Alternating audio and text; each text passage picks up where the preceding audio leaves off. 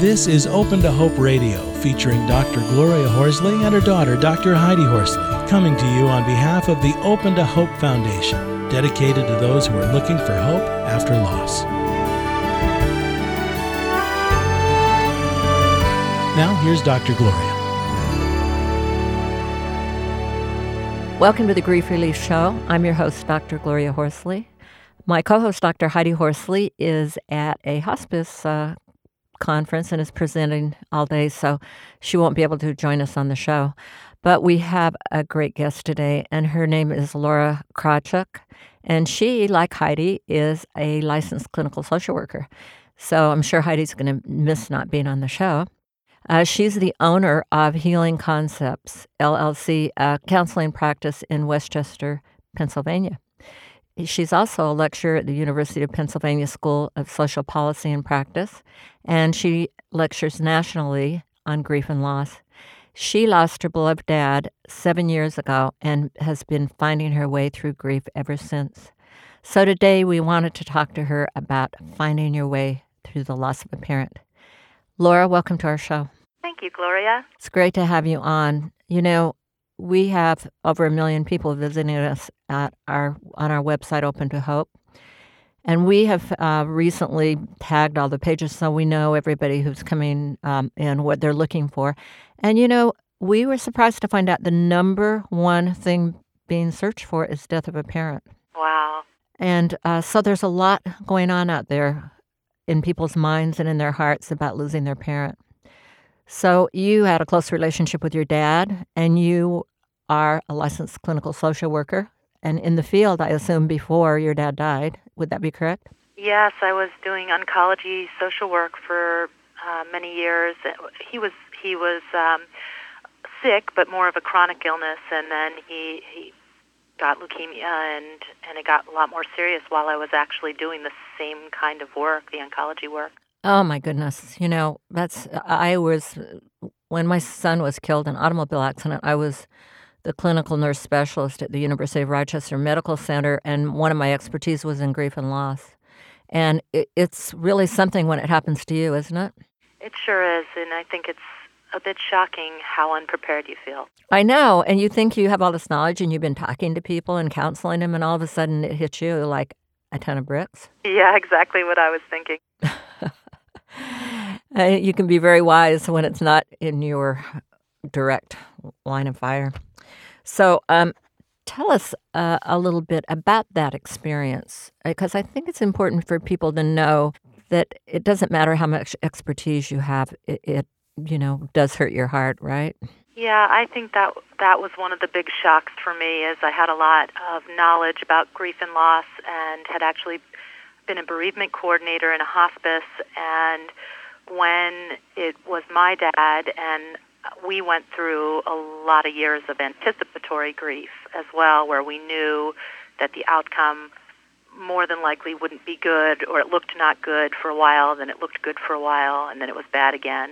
And so we were up and down with grieving, and I was somewhat shocked at how much it took out of me and how unprepared I felt, even though I had all this kind of book knowledge. Mm-hmm, mm-hmm. And, you know, we always say, people are more prepared when there's anticipatory grief. And I think that might be right initially, because it's not the huge surprise of a sudden death. But you still got to live without them, don't you? You do. I think that anticipatory grief, there's some good to it and some bad to it. I think that you do have a preparation time, and if there are things that need to be said, they can be said. In some families, I mean, sometimes that the hard part is that things never get said that should be said.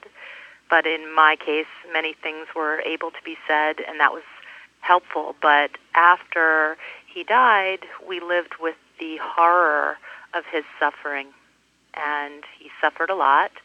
And that was one of the worst parts for quite a long time for not just myself, but also my mother, my brother, my husband. Mm-hmm. Talk a little bit about that, because I know there are people out there who have had the loss, and they are more recent than you, and they are feeling how about that suffering? Oh, devastated is the word I would use. It's so hard to see someone that you love, and my dad was just such a special person to me, and to see him suffering with pain and the fear in his eyes and not being able to take it away, to watch his body just racked with pain, and the image of it and all the medical interventions that were in and of themselves pretty traumatic, both for him to experience and also for us to watch, really haunted us. It haunted us in our daytime hours and our nighttime hours, and trying to make sense of why my father was a doctor, so trying to make sense of why he had to suffer when he had helped so many was a tricky one. Mm-hmm. And thinking that we can completely control pain. I mean, right. When it's not in your world, I mean, we can do that, right? And you find out that you really can't. Right, you really can't. Yeah. And I think it was a bit of a shock to him as well, as a physician. Mm-hmm. Mm-hmm.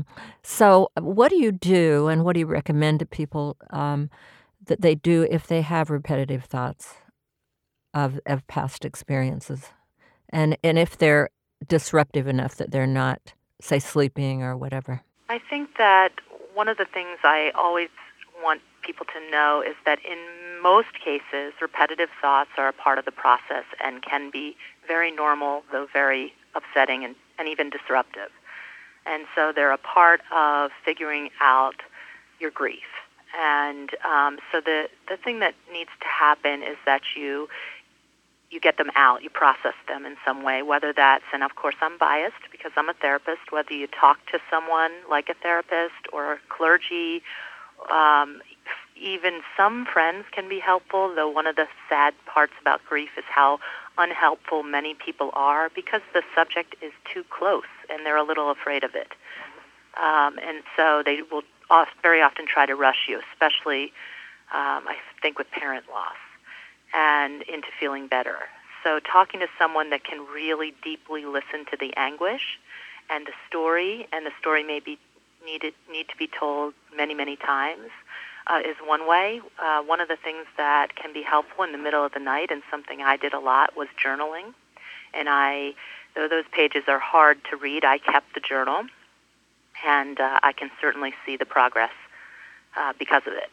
Mm-hmm. So those are two ideas. Yeah, I like that, the journaling and being able to see the progress, because sometimes we don't see the progress at all. I wanted to ask you, I know Heidi, if she were here, she would talk about the fact that whenever somebody would approach her after Scott died, they would start out with, "How's your mother?" And I was wondering, did that happen with you, with your dad? How's your mother getting along without your dad? Yep, all the time. All the time. People wanted to know how she was and if she was doing okay. And I thought, what about me? And they were worried for her being alone in the house, and they were worried because she had some health problems afterwards, which I believe is not unusual.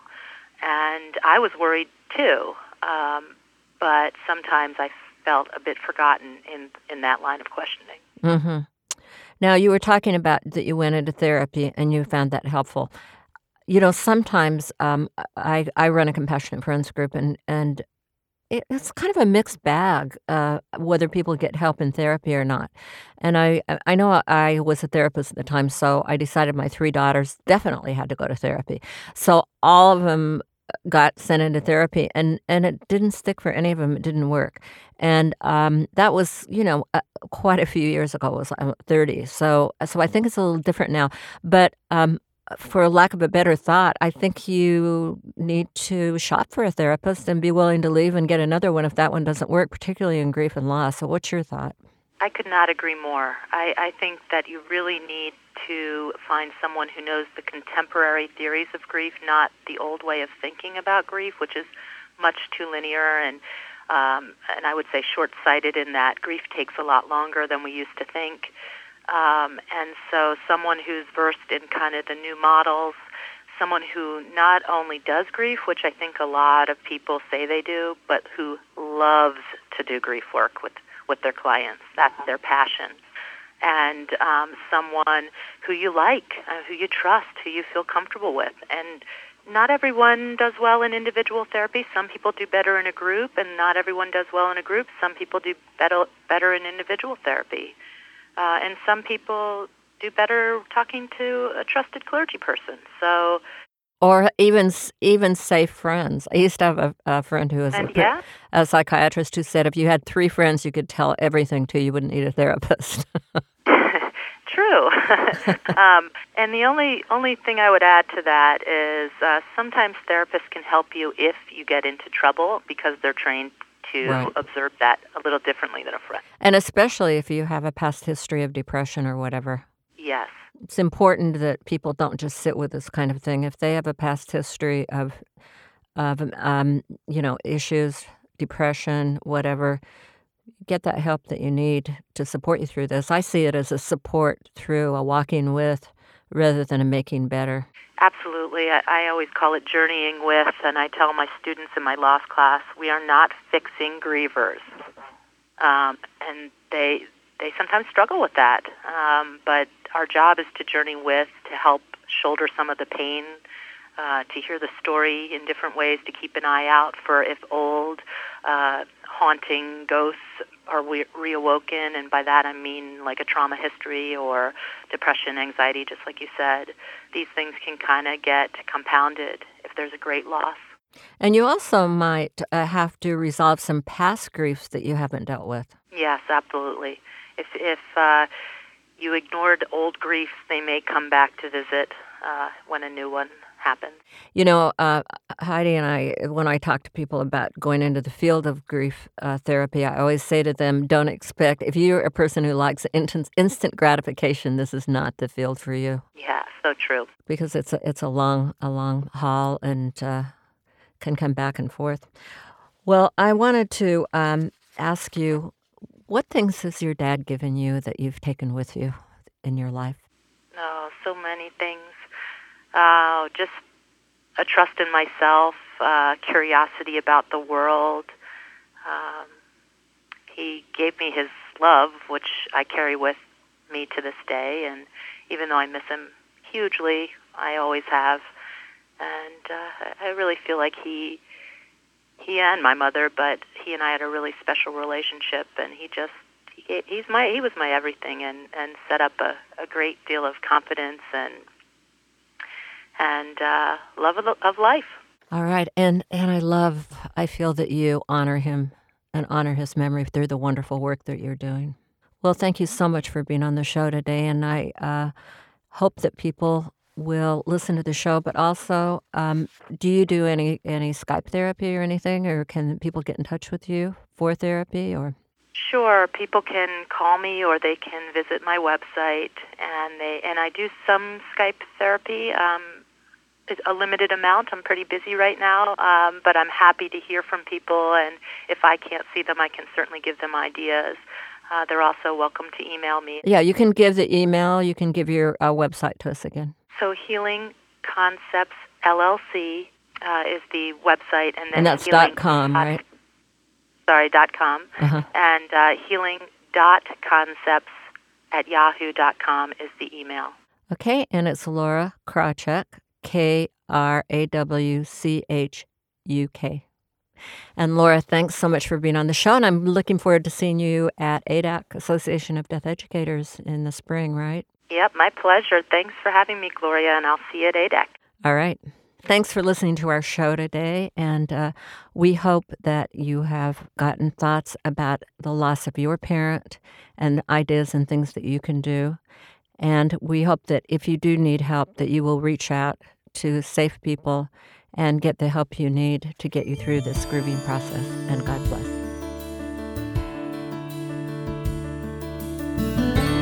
You've been listening to Open to Hope Radio, hosted by Drs. Gloria and Heidi Horsley. Like today's edition, all of our past programs are available on demand at opentohope.com, along with helpful articles, videos, resources, and links to help get you through the toughest time of your life. You can also follow us on Facebook and Twitter and sign up for our monthly newsletter. Again, that's opentohope.com. Check it out today. Then be sure to stop by next Thursday at 9 a.m. Pacific Time when we'll be posting another edition of Open to Hope Radio. Remember, others have been where you are. They made it through, and you can too, as long as you're open to hope.